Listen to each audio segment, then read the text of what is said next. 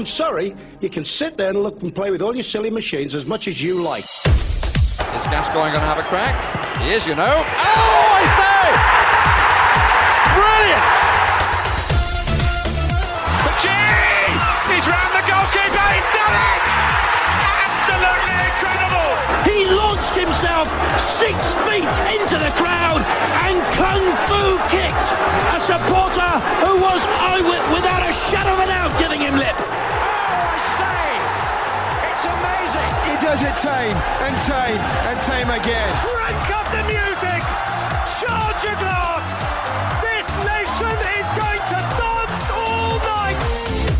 Superfluous suffixes, the glorious partisans of local radio commentary, meaningless statistics and unnecessary kit changes. These are the footballing loves and hates of Peter Drury. Brought to your ears by The Athletic, this is Football Clichés. Right now, you can enjoy The Athletic for just $3.99 a month as part of our January sale. Enjoy great analysis and in-depth features from the very best football writers around, as well as ad-free versions of all of our podcasts. Just go to theathletic.com/clichespod. That's theathletic.com/clichespod and sign up. Hello everyone and welcome to episode 53 of the Football Clichés pod. I'm Adam Hurrey and with me, as he often is Charlie Eccleshare. The words paternity leave, just words on a piece of paper to you, aren't they really? Yeah, I'm on paternity leave. I'm on months of paternity leave, but with a little bit of cliches thrown in there just to kind of, you know, keep my eye in. But yeah, it's all above board. It's a bit.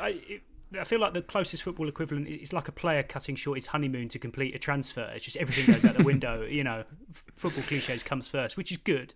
It's good to know. Exactly. Anyway. And I think my son appreciates that. Yeah. Well, speaking of bundles of joy, alongside you in a virtual sense, we have Peter Drury. How are you, Peter? Adam, I'm well, thank you. I'm very excited. I think this is a cool thing to be on, and I've never been cool before. So thank you for having me. Nonsense. You're one of the coolest commentators I know, and I'm not just saying that because you've agreed to come on my podcast. But what you have also achieved at this very moment is you're the first ever guest to achieve the double on Clichés, that is to feature in both the theme tune and the podcast itself. What an achievement, what an honour. And what a thrill. It really is. And I feel as though I've kind of, set down a standard now for others to try and follow. I do fear, though, that that's the sort of obscure, meaningless landmark that we might be slamming later on, but let's not spoil it just yet. Before you begin your duties as our guest on Mesut Haaland-Dix this week, you're part of the adjudication panel for part one. First of all, Charlie, one of the controversial moments of this weekend was a rather unexpected one. This was a betting company running a commentary bingo market as a kind of novelty attraction. This allowed punters to gamble on the exact words and phrases spoken by Sky Sports commentators Martin Tyler, Gary Neville and Jamie Carragher during Liverpool's 0-0 draw against Manchester United. I mean, a very curious selection of words and phrases were on offer here, Charlie, but they ranged from the very predictable dangerous free kick, which was 11-10, to the downright implausible and, if I may say so, slightly computer game sounding, it's like the Mary Celeste in here, which was 25-1. The whole thing was just very odd. I mean, just from start to finish, every aspect of this is rather troubling in a very inoffensive kind of way. Yeah, I mean, I looked at this, and I don't think it's the first time. I think there was during the World Cup in 2018. I think there was a market and then a bit of blowback, but nothing like as much as there was this time around. You know, it certainly feels like this was maybe the final straw of some people's patience with outlandish betting markets, and maybe in the context of Kieran Trippier and all of that, it felt struck a bit of a bum note. I'm sure it was ripe for insider trading, but in terms of your profession, Peter, you're starting to be commodified. This is. Did you ever think you'd become the centre of attention? Well, the commentator should never be the centre of attention. That's the first thing to say. But beyond that, I must say, if I had been at the centre of it, I'd have felt very uncomfortable. I really would, because certain things you just say. I mean, that's why cliches become cliches. And, if it's a corner, you say it's a corner. If it's a dangerous free kick, it's a dangerous free kick. And to be consciously or otherwise compromised by the knowledge that people might have bet on this, perhaps I'm taking this overly seriously, perhaps I'm not. But, I wouldn't have liked it at all. I mean, it's not the first time it's happened, whether officially or unofficially. I think all of us know that people are waiting for us to say the damn obvious. That comes with the territory. And there have been various games of sort of bingo down the years, but I'm not sure that there's been sort of official money at stake. I was the son of a vicar, and my brothers and I sometimes used to bet on what he'd say in his sermons, you know. but he never knew, and it wasn't you know, public property, this. But I'm sort of glad for Martin's sake and everybody's that it went away. You mentioned it would have made you feel uncomfortable if you'd been subject to a betting market like that. I do wonder what odds we would have got on certain words and phrases I've heard you say over the last few years. Once you described Chelsea as lacking in selectorial latitude. I'm giving that a good 100 to 1. Yeah. Sorry. I can only say sorry. Don't apologise. This podcast is often at pains to point out that cliches are not a bad thing, but any attempt to kind of override them is also very much encouraged as well. We've heard from you words such as insuperable and capacious, which were right at the edge of my my vocabulary. So thanks for introducing me to those over the years. Football's such a wonderful thing for stretching your knowledge. It's great for words. And listen, like you, Adam and Charlie, you know, I see an awful lot of football matches and I commentate on an awful lot of football matches, and I get bored of myself, you know, and I get bored of the same. So part of the challenge and part of the fun is to try and find a different way of saying the same thing. And sure. You know, it's the same throughout the journalistic trade, isn't it? There are only so many ways a big centre half can go up and head it away, you know, and if once in a while you come up with some new manner of articulating a pretty age-old phenomenon within our game, which doesn't change that much, then I give myself a little tick, always in the knowledge that it probably sounded faintly ridiculous. But I've said this before, Peter, to Adam, like, it's actually amazing the influence that commentators have on people like us who watch so much football as children, because we absorbed a lot of that language. So I'm aware there are so many phrases that I first heard when I was pretty young from football, and they kind of seeped into my vocabulary, and I probably used them, and I probably sounded similarly ridiculous, you know, a 9-year-old talking about Greek gods descended from Mount Olympus. Yeah, I mean, well, that's tosh, of course, and so much of what we say is tosh. If you take it in isolation and out of context, I mean, it you know, it's drivel, and one of the funniest things you can hear is, say, a pub conversation. God willing, we'll be back in a pub one day. A pub conversation between football fans whose language is derived from commentators, if you like, or journalists. You know, if you hear people in the pub saying, "Coy got up at the back stick, didn't he?" And you know, you think, why are you saying that? And they're saying it because some fool like you, if you'll excuse me, or me, has written it or said it. You know, and we should all hang our heads.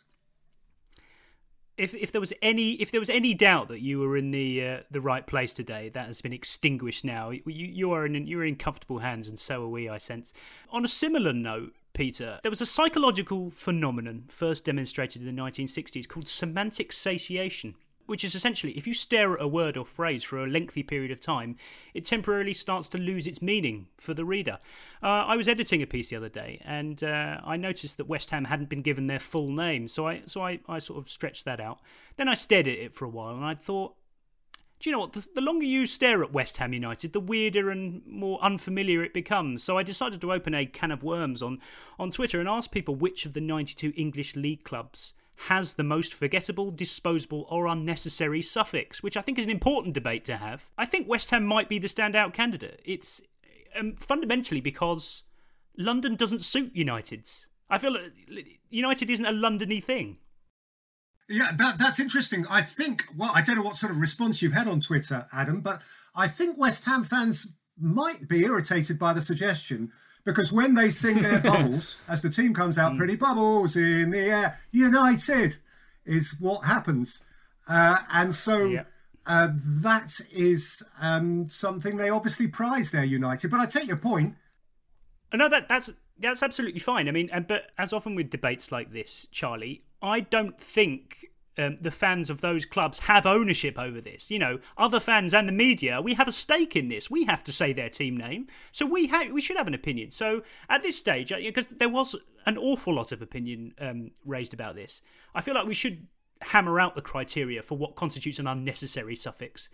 I think, simply being underused, I don't think is enough here. I mean, a lot of people were suggesting Wolves, for example, because people just don't say their name out loud, but then Wanderers is quite a traditional thing, and there's not many of them, so I think it should stay. I think Wolverhampton would sound really weird on its own, wouldn't it? Yes, just Wolverhampton without the Wanderers. But like I've written Wolves before and then had it kind of extended out to Wolverhampton Wanderers, which is completely correct. But Wolves feels so, it feels acceptable almost to call them that even at the first mention. I think. Peter, I think we should discount all the unusual suffixes.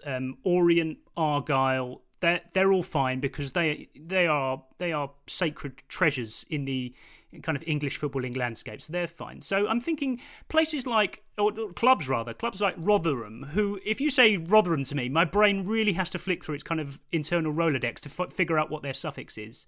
Lincoln, I think these can survive without them. They're one club cities to an extent. I think this is part of it. And cities and towns, when you told me we were going to discuss this, I gave it some thought, and I'm really glad that we are as one on the sacred nature of your Alexandras and your Argyles and all of that. I rather like Wanderers too. And I take your point that maybe all of the cities and towns are too much information because we know that stuff. Do Crawley need town? That's what I would question. And it's a very interesting one, actually, if you move up from towns to cities. For instance, if I am commentating on a game between Leicester City and Manchester City, the temptation, which you have to work very hard to avoid, is to refer to Manchester City as City, thereby insulting thousands of Leicester fans who are thinking, why are you calling them City? We're City. And so that requires you to call Manchester City, who against any other opponent you would probably just call City, Manchester City all of the time. And that's 3 more syllables and an extra second when you could do without it. They're both a blessing and a curse, these things. And I would also say, having spoken about varying words and so on, we, again, in the journalistic or broadcasting trade, in a sense, should be grateful. Because if you are writing about Crawley Town, then it's nice for you to be able to start paragraph B with Crawley and paragraph C with Town, just for the sake of variation and so on. I absolutely echo that. I mean, I cover Tottenham, and I have to say, for all the monologophobiacs out there where you can't use the same word more than once, having Tottenham and Spurs as two totally, like, having Spurs is such a gift that you can use that as your second mention, whereas I wouldn't feel comfortable writing the Gunners or something like that. But Spurs, I think we've talked about this before, Adam. I think Spurs is probably right at the top of acceptable usage of a nickname. Yeah, it's almost, I don't even think of it as their nickname anymore. They are very much an outlier. But I mean of all the touchy subjects, as Peter said, we've got to be careful not to annoy fans. But of all the touchy subjects out there, it feels like one of the more slightly pantomime ones. But I mean, there are examples like Sheffield United, and I would never do this myself, Peter, but Sheffield United being referred to simply as Sheffield, which really irritates Wednesday fans, and of course it would. That's a heinous crime. Did you hear Chris Wilder in a press conference the other day with, I think, a Norwegian journalist who said Sheffield, and he said United, mate, or something like that. And quite right, because he's a fan, and everybody in football loves Chris Wilder, and because he's real, and he did speak for his fan base there. To say Sheffield, and some people, believe it or not, out there in the wide world, probably not within these shores, say Manchester. Teams, when a small team, if Sturm Graz plays Manchester United, we're playing Manchester. And my goodness me, if only they knew the fury they were stirring.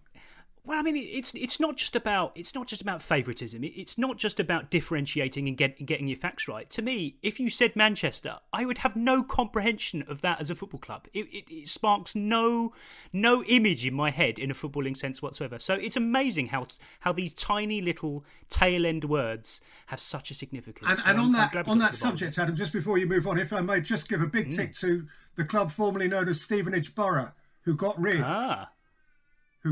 and became Stevenage. Oh well, that's very unhelpful behaviour, isn't it? Because you just don't know what to do with yourself. I mean, I've said this before on this podcast. I used to pride myself in knowing all the grounds and all the full names, nicknames of 92 Football League clubs. But then when teams start getting promoted and teams start coming from nowhere, who are you? It really does ruin it. It's I'm devastated about how much my knowledge of all of that has disintegrated. So Stevenage, Borough, thanks a lot. I'm glad we got to the bottom of that, and thanks for helping us explore that. Sorry to West Ham, sorry to Rotherham, sorry perhaps even to MK Dons, but let's not go down that road. Let's get on to the main event. The reason why you are here, Peter Drury. You are our first Mesut Haaland-Dix participant of 2021. It's quite simple. You're going to tell us 3 things that you really find rather charming about football, and then 3 things that intensely irritate you about it as well. Let's kick off with the first thing you adore. Tell us all about it. Well, the first thing I adore is unashamedly biased, upbeat, uncompromised broadcasting by local radio commentators and club commentators. Those who are absolutely entitled to be one-eyed, blinkered and on the side of their team. But those who throw off their shackles, love their good moments without in any sense having to compromise their joy in the knowledge that there's a losing team who've conceded the goal that their team has just seen. And particularly the pundits alongside them who are unremittingly biased and who cannot see a foul committed by their team and who are always fouled by the other team. And there's a lot of joy in that because, in a sense, more than any of us who do these things on national or international television or radio, they are reflecting the fan experience in a much more real way, actually. Journalistically, you might say they're often appalling because they just don't see the big picture. But they are a fantastic reflection of realism. And actually, to be briefly more serious about it, within the journalistic or wider broadcasting trade, they sometimes have a very difficult tightrope to walk. I'm good friends with the fellow who commentates for MUTV, who's a very, very good broadcaster, good commentator, a fellow called Stuart Gardner. And of course, he has a very big viewership. He has to do it properly. And when Manchester United are flying, that's a pretty easy job. But let's face it, there have been some sticky years and some horrible times. And this is a guy who has to be credible, has to satisfy the audience, cannot fall out with the club that he is employed by. And that is tough for him week on week. He's a really good guy, a really good broadcaster. And I just think he does it very, very well. And I also think, because I have been there, that there are lots of good broadcasters, particularly on local radio, right across the land, who are waiting for their break, want something bigger and better, and kind of deserve it. And I don't want that to sound patronising. I really mean it. There's some top broadcasters out there who just need to get lucky and get heard and whatever. And they do a fabulous job. When I'm in the car on a Saturday afternoon, which I'm not very often, but if I'm going to an evening game or whatever, drive up the M1 and just keep pressing the button on your radio to get the next station up. And so you drive up from, I live in Hertfordshire, so you go up sort of, get a bit of Luton, a bit of Milton Keynes, and then Northampton Town, and then Nottingham Forest, and so on. And you hear some really good stuff on the radio, and the colour and the passion and the feeling for community on those broadcasts is wonderful. We're going to get into a few examples of this gleeful phenomenon shortly.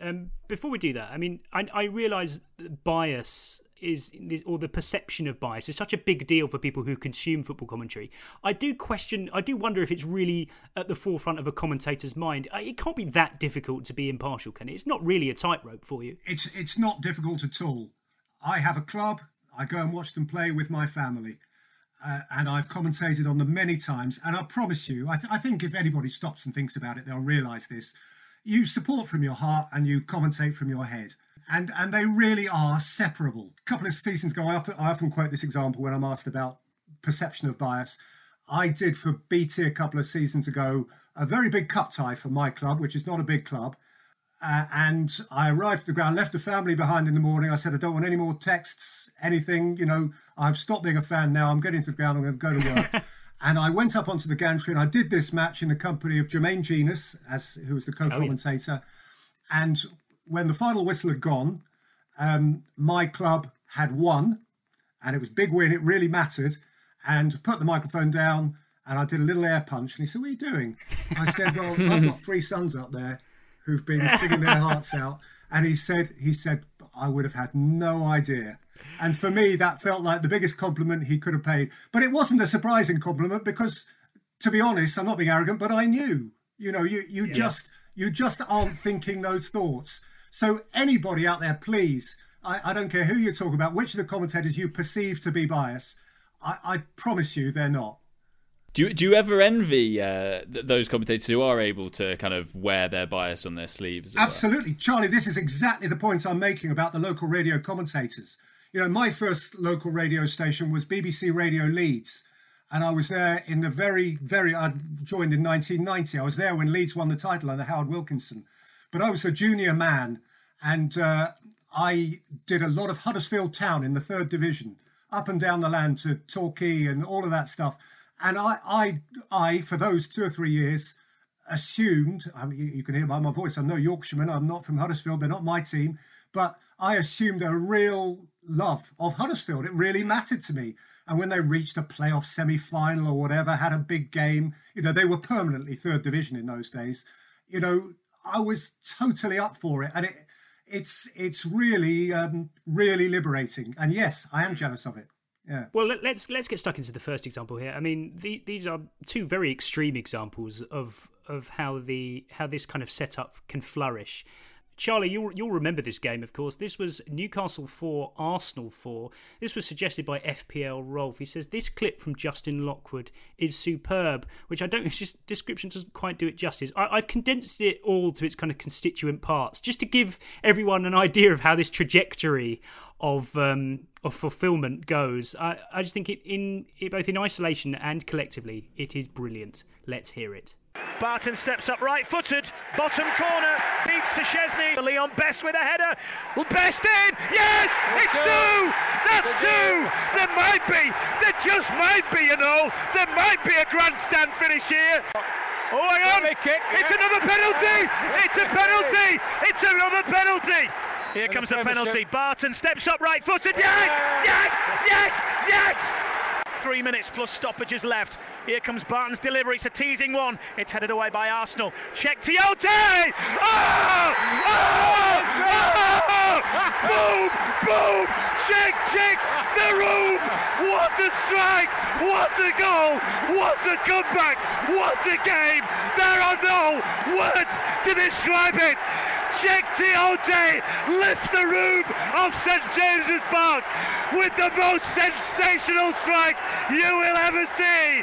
What a game, what a team, what a moment. It's Arsenal 4, Newcastle United 4. You will never, ever see a game quite like this. Unbelievable. Charlie, now if I was being particularly cynical here, I would say, there's something quite knowing about potentially going down in history as you utter these incredible words. But I'm not going to be that cynical. I don't know at what point, you start becoming a fan in that instance, but it's just nice, isn't it? It's just wonderful.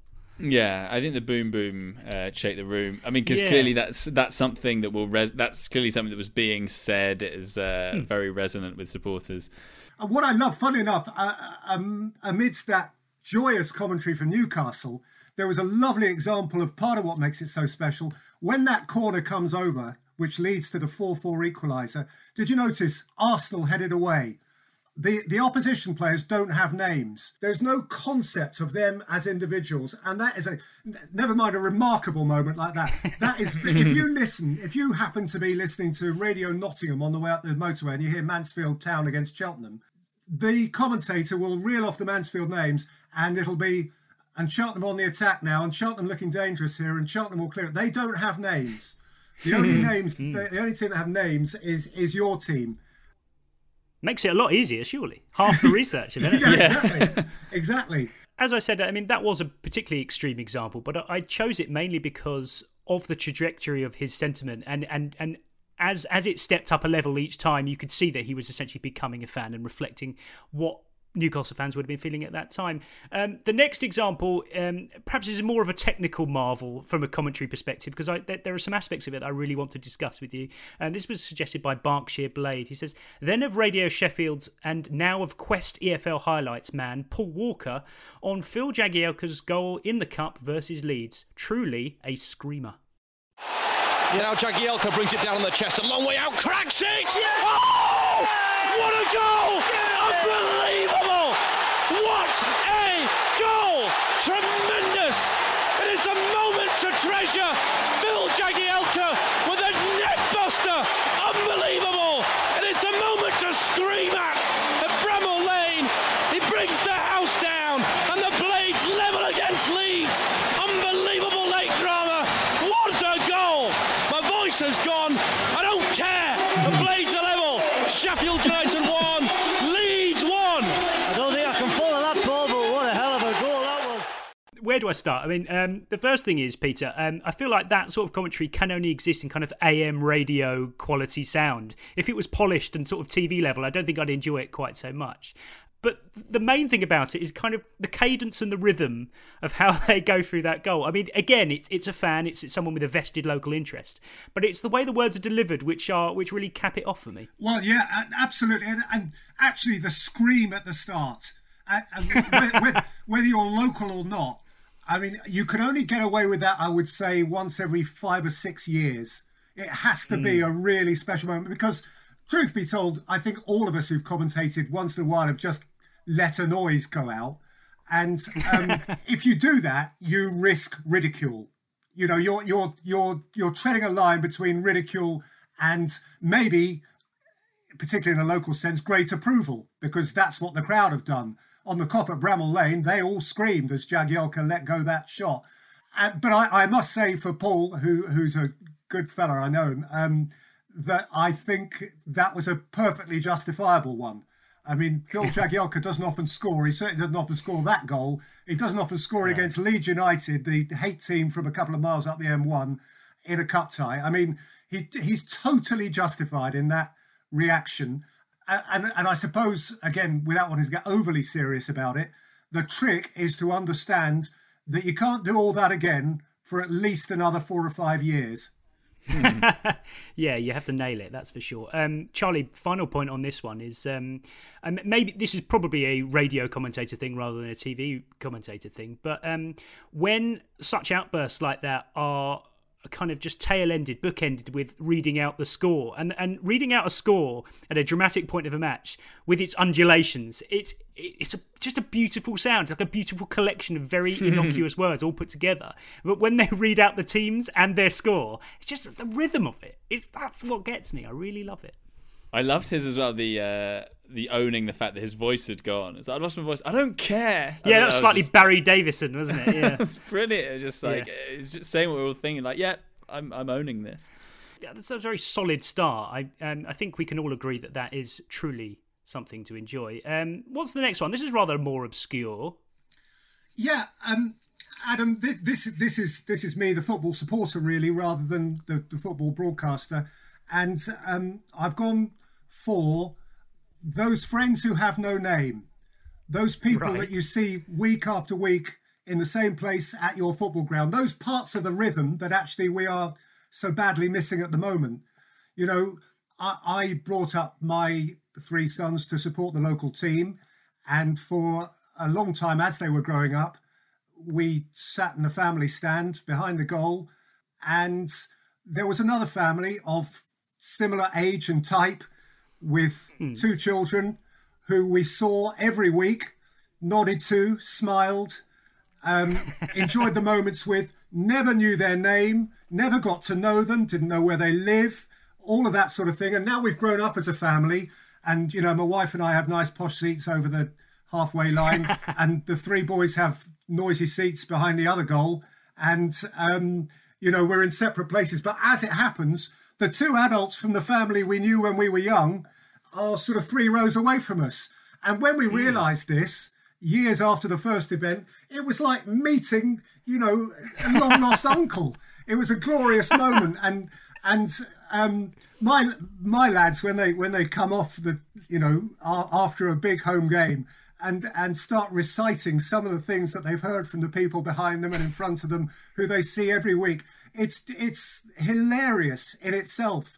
And those kind of kinships that you grow through football, talking to complete strangers, and of course hugging them when things go right. Yes. I think they're a really special part of the sort of human existence, of the humanity of sport. And I've embarrassed my family down the years because we can spill out of our ground at the end of the game at the same time as in a sort of non-threatening fixture, the visitors are spilling out. And I love to engage them, whether we've won or lost. I love to go up to somebody who's come down from Burnley or whatever and say, hey, well done, you won, or... hard luck, long way back. You have to be careful because they think that you're taking the it's. I love those conversations with strangers, and certainly over a period of time, I love those relationships which are both so close and yet so ridiculously distant with people you actually know nothing. They might be a mad axe murderer, and yet you sit next to them week after week. That's such a resonant one for me, Peter. I had a similar thing, exactly as you describe. The people who sit in front of us and have done probably about 15 years, and we'll chat every game. Don't know their names. And then one time we moved recently to Walthamstow, and Walthamstow Central Station, one of those guys was working for TFL, and I was with my wife, and he kind of greeted me like a long lost friend. We embraced, chatted, moved on, and walked on. And my wife was like,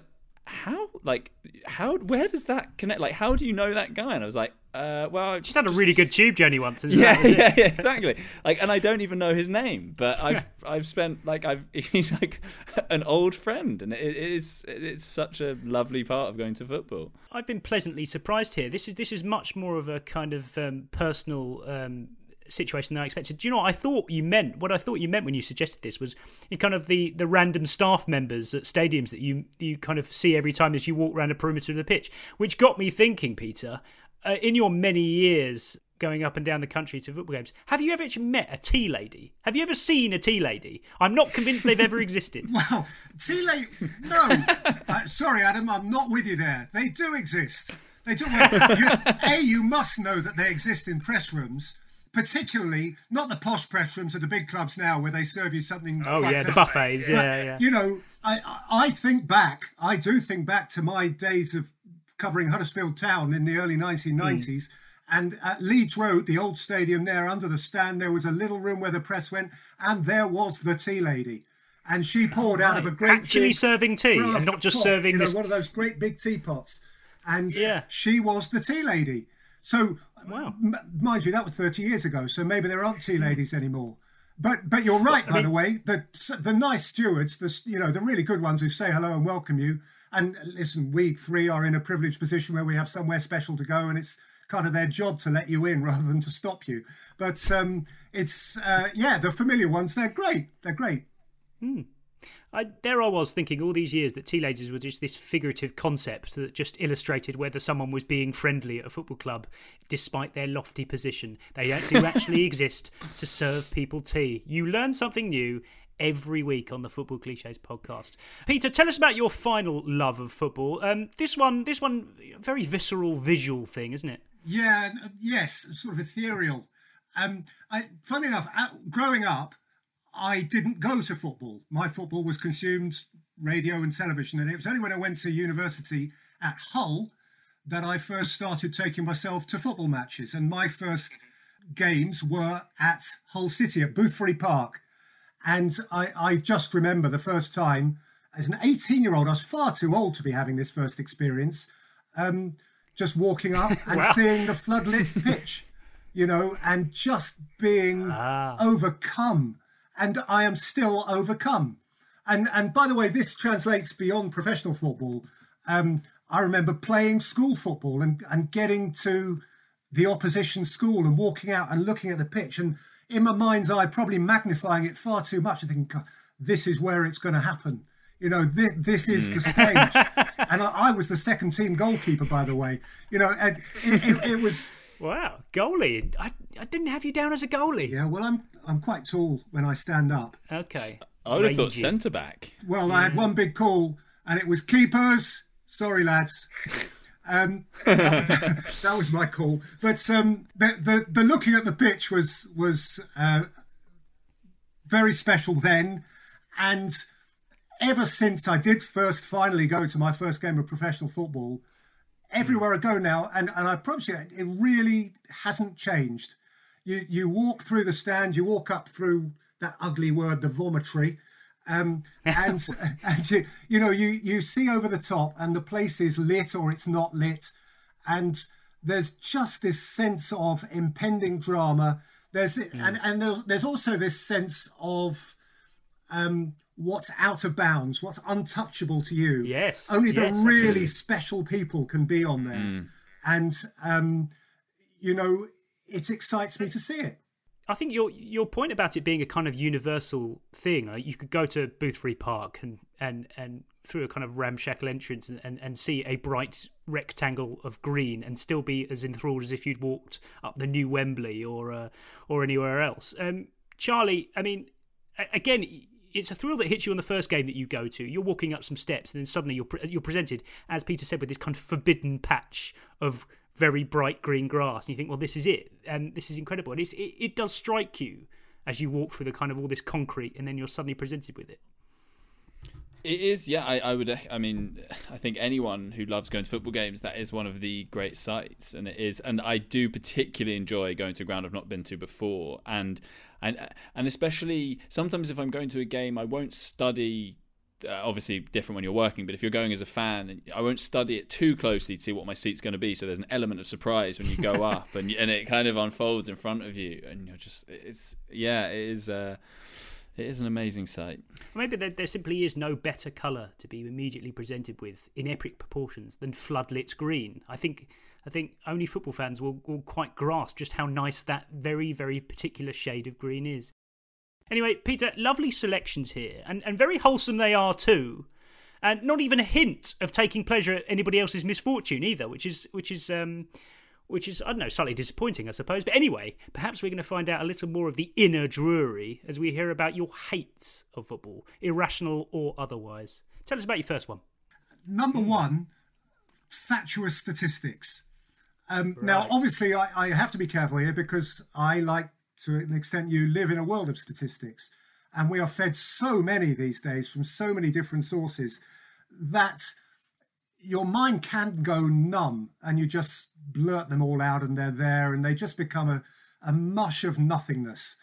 But my favourite hate statistic at the moment are the ones that we still get pumped out about so-and-so have a dreadful record against the Big Six. Who decides who the Big Six are? This thing, they had a terrible record against the Big Six last season, which includes their results against Arsenal. Now, Arsenal weren't in the top six. This is an entirely random choice of a club to counter something that someone somewhere has called the Big Six for some reason of spurious convenience. What results against the Big Six is nothing, because the Big Six is different Chelsea can drop out of it. Arsenal weren't in it last year. Manchester City have only been in it for the last 9 or 10 years. Manchester United have been outside of it. Liverpool have only recently come back into the sort of magic circle. Big Six, tosh. No, I disagree, but I think this is definitely worth debating. I mean, I don't think it's a purely league table thing. I think we can agree that it isn't just simply based on last season's top six. I mean, it's if you beat Arsenal, no matter what league position you're in, that would be considered to be a big deal. Like, for some teams, that would be an historical win. So the Big Six is, I admit, probably doesn't fit with the kind of statistical aspect of it, but it's still a concept worth keeping in mind, isn't it? I understand that, Adam, but I would say that, yeah, great to beat Arsenal for the first time if you're a smaller club and all that, but last season it was a bigger deal to beat Wolves and Leicester than it was to beat Arsenal. It just was. The league table says that, and there's no statistic that encompasses that. Yeah, it's just a made up convenience thing. Way back when Sky bought the Premier League, Everton were one of the magic 4 or 5 or whatever it was then. It's the big Chelsea 5, were second division or whatever. It's when did Everton stop being one of the big ones? Who decided? Not sure. I mean, perhaps they're part of the medium-sized 7 or 8 now, I believe.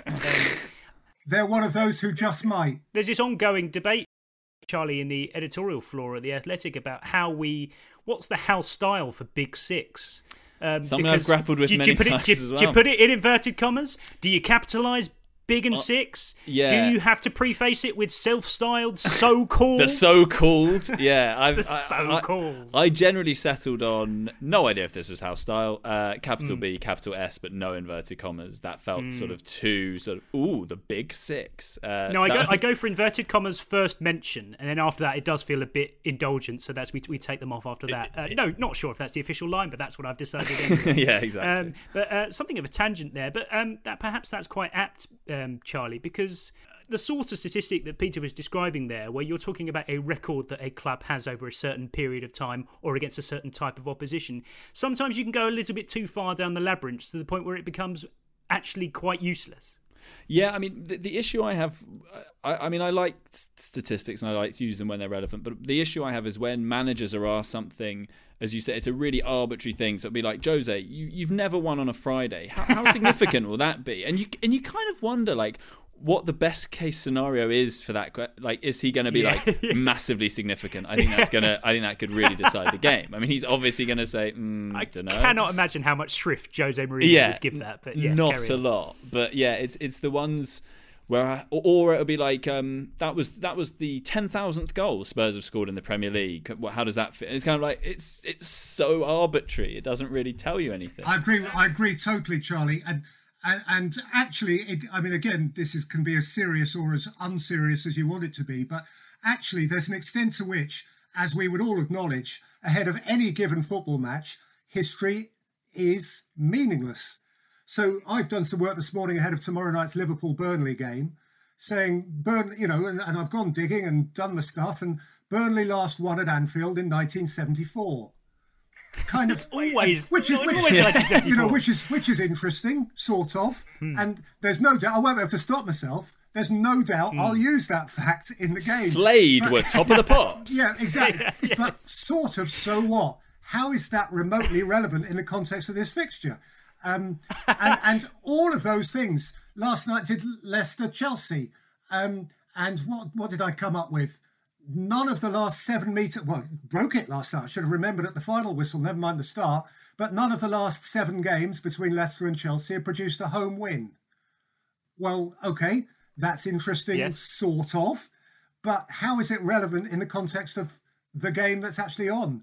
And so many of these... And so please understand, I'm not having a go at anybody else here because I'm as guilty as anyone of trotting out stuff which is, frankly, incidental at best.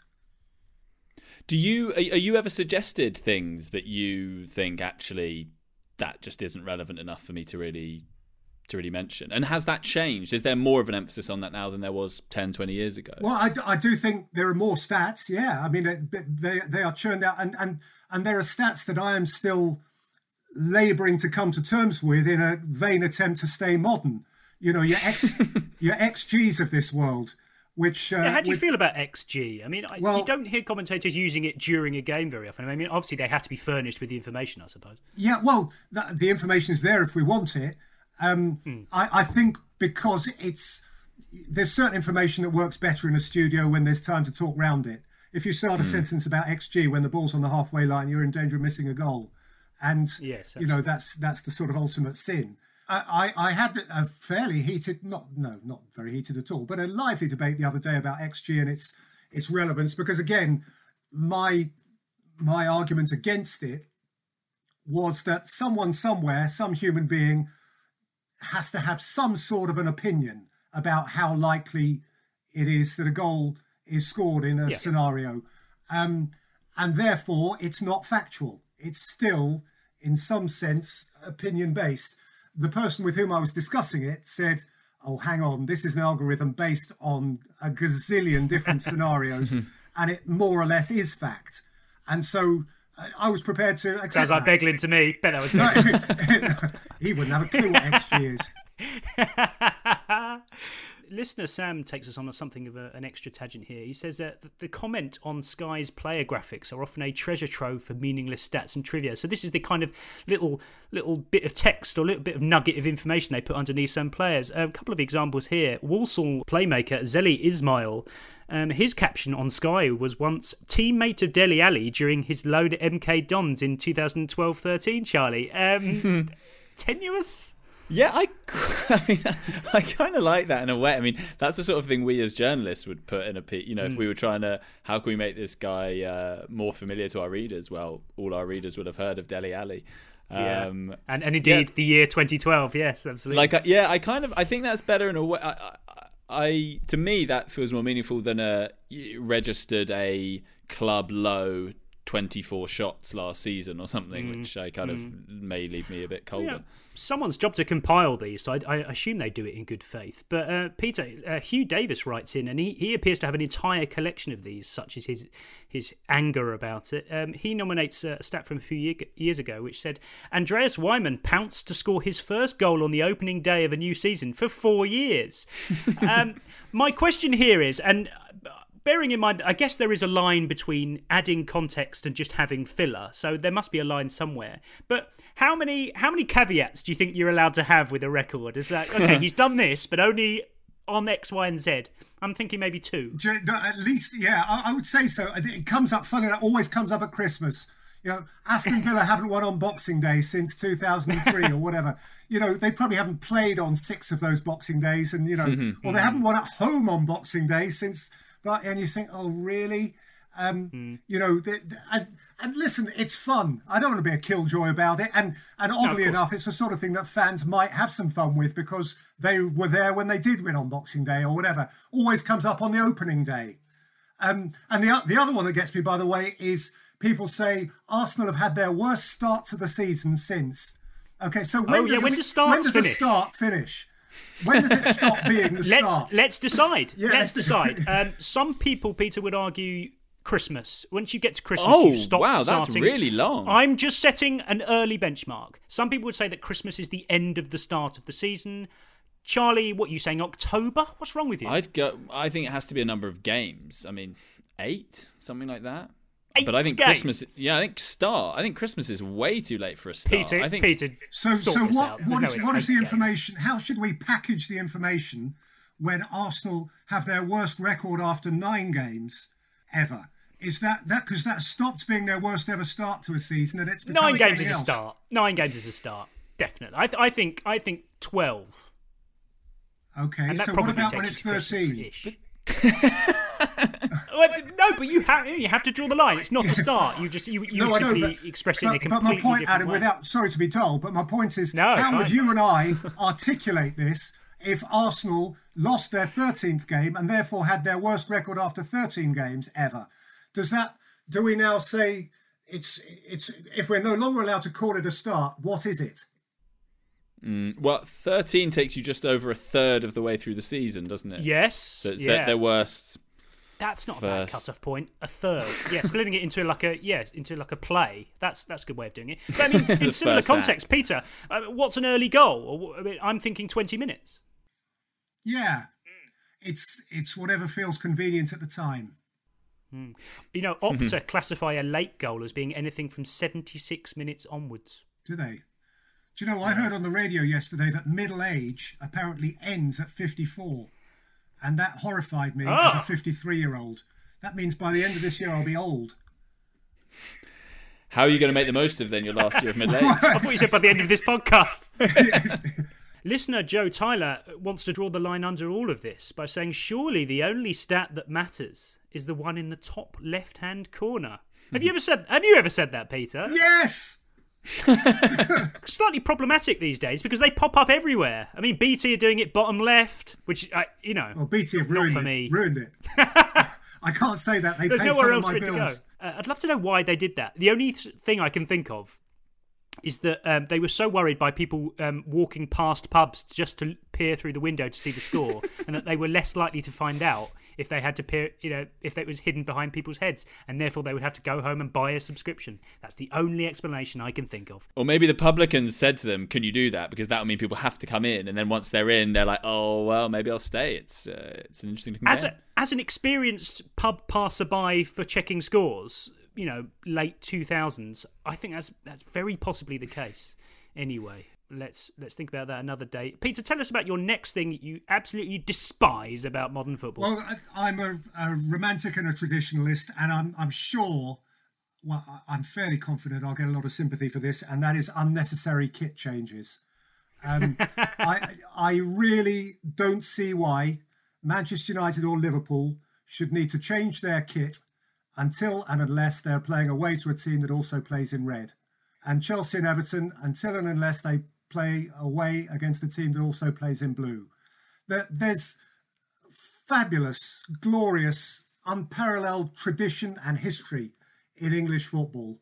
And I appreciate that we live in a commercial world, and I appreciate that shirts sell, but it makes me weep a little bit inside when I see teams wearing colours that bear no relation at all to their history, their standing, their place in our memories and in our hearts.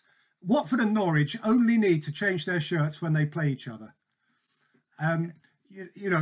That's possibly not necessarily the case, but you see where I'm coming from. Yeovil and Plymouth only need to change shirts when they're playing each other. Listen, I do know why. I've admitted I know why. It's because there's money to be made from having an extra kit or two, but I hate it. I mean, commercial considerations apart, that's the reality, as you say, of the modern game. But I was interested to know on what level it affected you, and it appears to be you're coming from a kind of traditionalist perspective. These clubs have their colours and they should be celebrated and they should be embraced and used wherever possible. Charlie, for me, when I'm tuning into a game that I've had in my, as a neutral, if this is like a mid-ranking Premier League game that's on BT at 12:30 on a Saturday, and I've had it in my head all morning that yes, I'm going to be watching, I don't know, Leicester versus Wolves at 12:30. In my head, I've got an image of what they're going to look like playing out on the pitch, and it's a very agreeable image, and it makes me want to watch it more. Then when they're walking out in changed colours, it's not a commercial consideration that hits me. It's not a historical thing. It's just this looks worse than it could have done. Yeah, I know what you guys mean. I mean, it's not it doesn't bother me massively, but I can see that there is that element to it, and aesthetically, it doesn't have the majesty that you would from those as you're seeing it in your mind's eye when you're building, when you're doing your own pre-match build-up. Talking of that precisely, beautifully and gloriously, Wolves played West Brom in a proper famous fixture at 12:30 on Saturday, and they wore the right shirts. Hallelujah. And it was a really good game. Yes, it was. There you go. Maybe there's a correlation. I think there is a correlation because, I mean, football is consumed very much in theory, and you a lot of mental energy is kind of used up before the game even starts. So if the teams are wearing the colours that you expected them to wear, then that fulfills a lot of that stress. On a more serious note, of course, you mentioned Liverpool, Manchester United. This had the colourblind community up in arms because they simply couldn't distinguish between them. And that, surely in 2020, that should be a consideration for the Premier League, shouldn't it? Funnily enough, I think it is. And I think if that, I hadn't heard that, but if that is a serious complaint, they will take it seriously. Because we do live in a television age, we live in an international media age, and that is really important. And things people might laugh at, like the visibility of shirt numbers, is very much on the agenda. I know that. And colour comes into that. I mean, back in the black and white television age, it was even more pertinent because two teams could be wearing very different strips that look the same on the box. But no, that's an important thing. And I was just going to say I'm slightly hypocritical about all this because I do understand that teams have always had a second strip, at least a second strip, not necessarily a third years ago. But my distaste for some of the alternative strips here is only because they're not the alternative strip they were when I was 10 years old. And, I was going to ask that because did he? Like. What did the convention used to be? And apologies for yellow and blue, for my just ignorance. yellow and blue for everybody. But in like the say 70s and 80s, would teams also only wear their chain strip if they had to? What was the convention? That's a very good question. I mean, I think back to I remember seeing Liverpool playing a all yellow strip, and oddly enough, I've just thought of the 1980 FA Cup final in which West Ham, as a second division team, famously beat Arsenal. And yeah. Arsenal, if memory serves, were in their yellow shirts. Now, whether we were still in a bit of black and white telly there, whether claret and blue and the red and white might not have been friends with each other, I'm not sure. Maybe there was a good reason for change there. But Charlie, I suspect what you identify there is the crass inconsistency in my argument, and that I'm just a crumbly old fool who needs to find something else to worry about. I wouldn't put it quite like that, but it was good to challenge your point of view. But I think we are still relatively on board with the fact that teams should wear their right colours where possible. Peter, we've reached something of a crescendo here. I'm looking forward to talking about this last hatred of yours. Tell us all about it. Yeah, well, my hatred is of referee haters. And I appreciate we're supposed to be having a light conversation here, and I don't want to get all preachy about it. But the extent to which at all levels of football, on the park from under 8s up, certainly into the stands, certainly into the dugouts and onto elite football field, the extent to which people begin from the position that the referee is an idiot, he's wrong, he's here to spoil my day, I think is a real stain on football from top to bottom, from dads on the under 8 touchline who are onto the referee from the minute go. I often quote an early rounds FA Cup tie I did 4 or 5 years back, a bit longer ago than that, where two small teams were playing each other. One kicked off, and as in lower league football, passed it short, and the other bloke belted out the line, and it went out for a throw-in. And the throw-in was given to the defending team, and the attacking team's manager was immediately and audibly, because it was in a small ground, into the ear of the linesman, who had obviously got it right and was screaming straight away as well. Straight away, to generate that much anger within seconds. Well, and that's my point, because it was preconceived. That was part of the plan of his day, or his default action, to blame the referee. And it goes for supporters. When on occasion I am behind the goal, if I swap tickets with one of my boys behind the goal for whatever reason, a friend's coming or whatever, and I hear supporters, listen, we all put our hand up and go, offside, when we've got no idea whether it's offside, because we want it to be offside. Yes.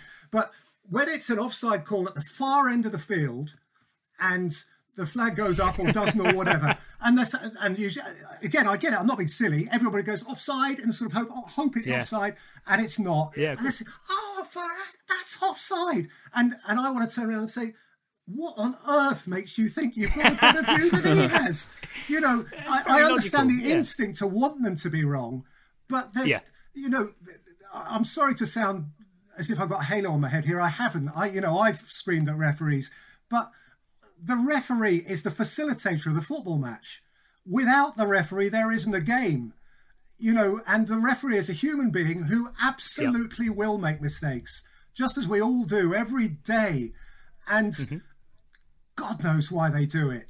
Honestly, I mean, I've refereed youth football, and it's horrendous with, and even the parents on your team are saying, come on, Peter, come on, can't you see that? And you want to go over and say, listen, you do it then. You do it. I'm doing my best. Yeah. He's doing his best. Yeah. And if I go away here, there won't be a game. And honestly, the referees are humans, and I've met a few of them, and they're decent blokes trying to do their thing.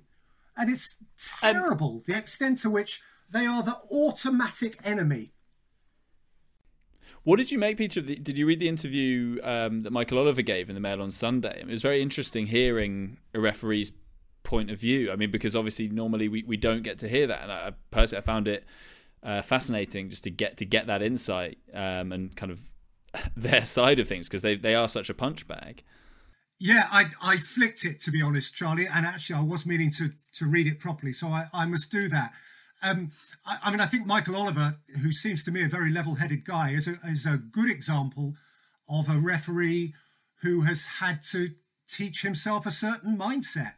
And sometimes referees get accused of arrogance. And my argument on their behalf would be, how on earth can they do it, certainly at that level, without extraordinary arrogance?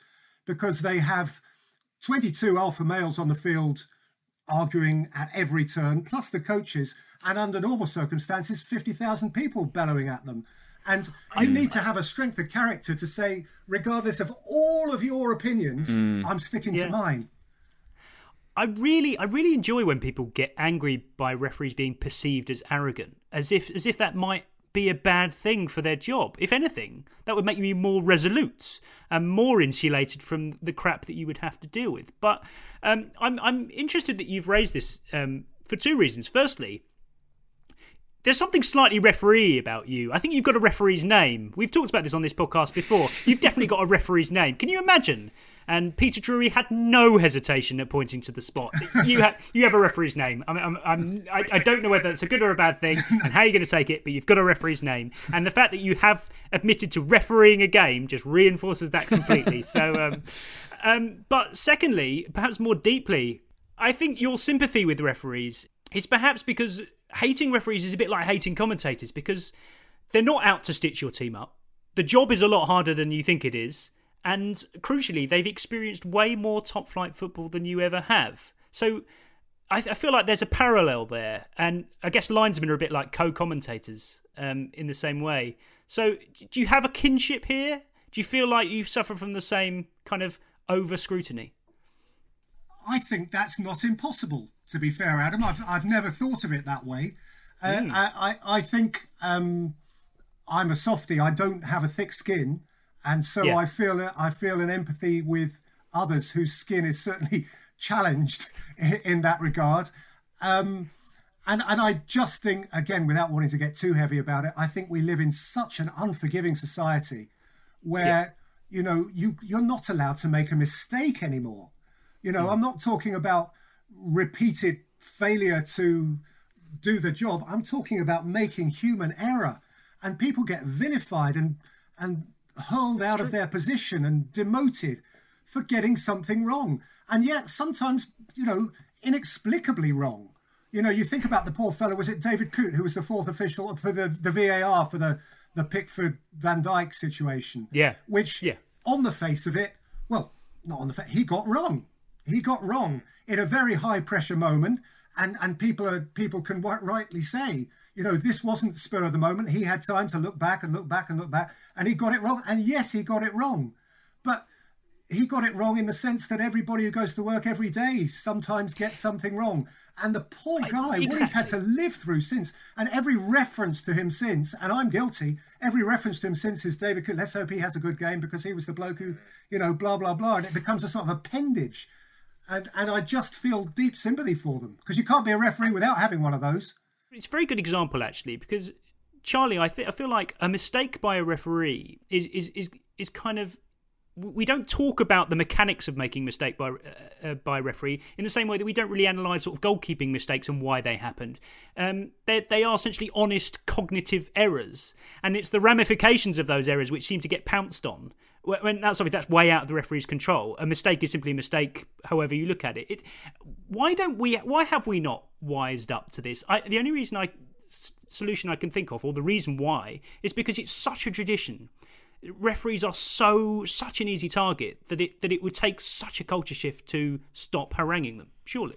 Yeah, and I think the absence of a kind of right of reply doesn't help, because we're never hearing their side of the story. Why don't they come out after games and explain their decisions? Because you would still rip them apart. There'd be no point.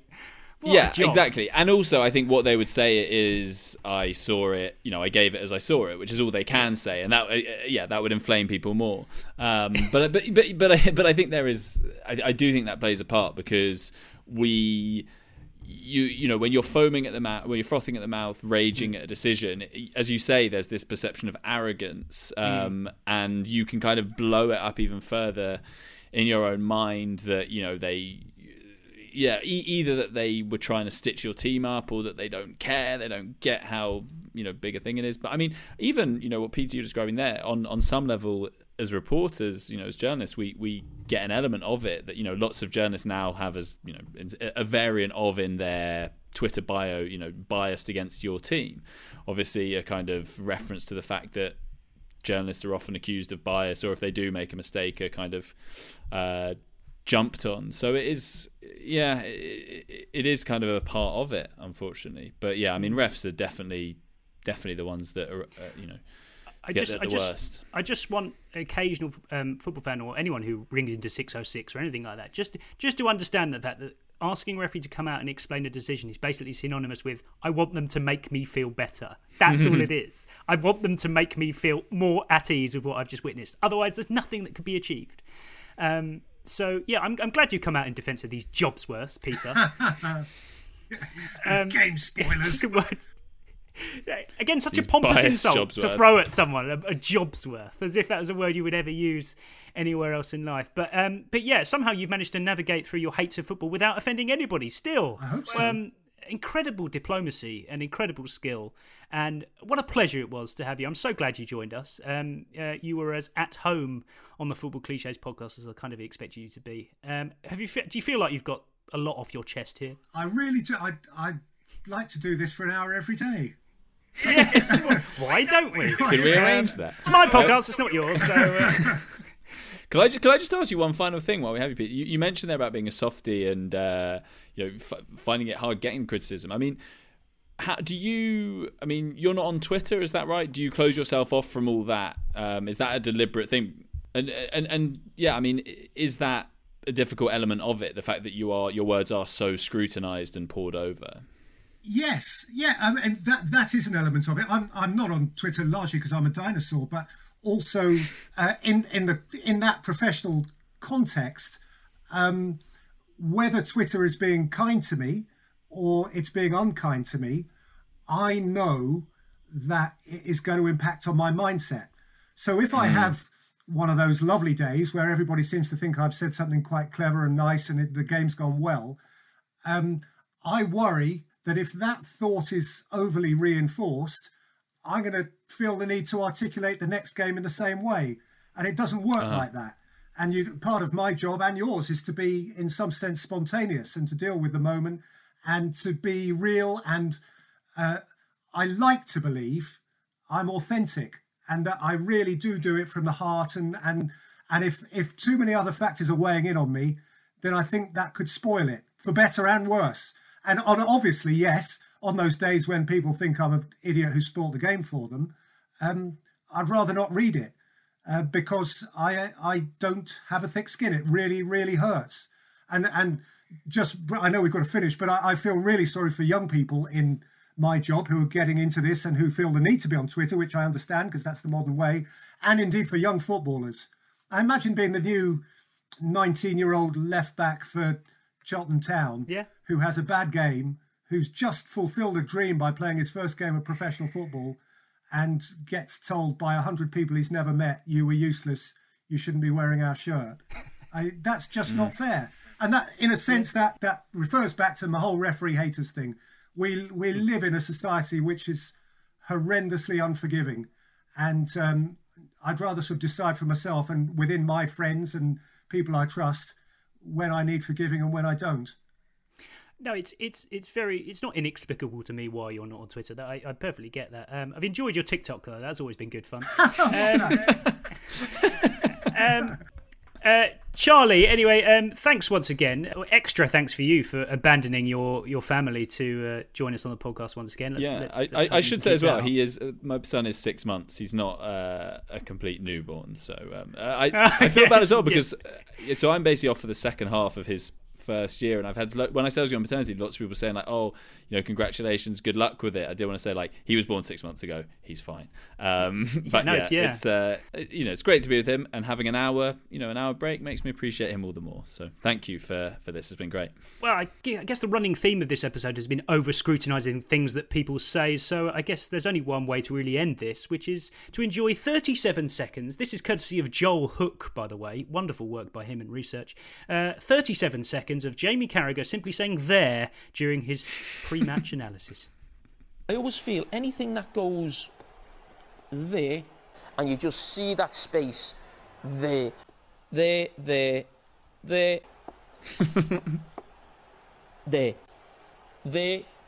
He just tries to play offside there. And there's no doubt there. And you stop it now. There. There.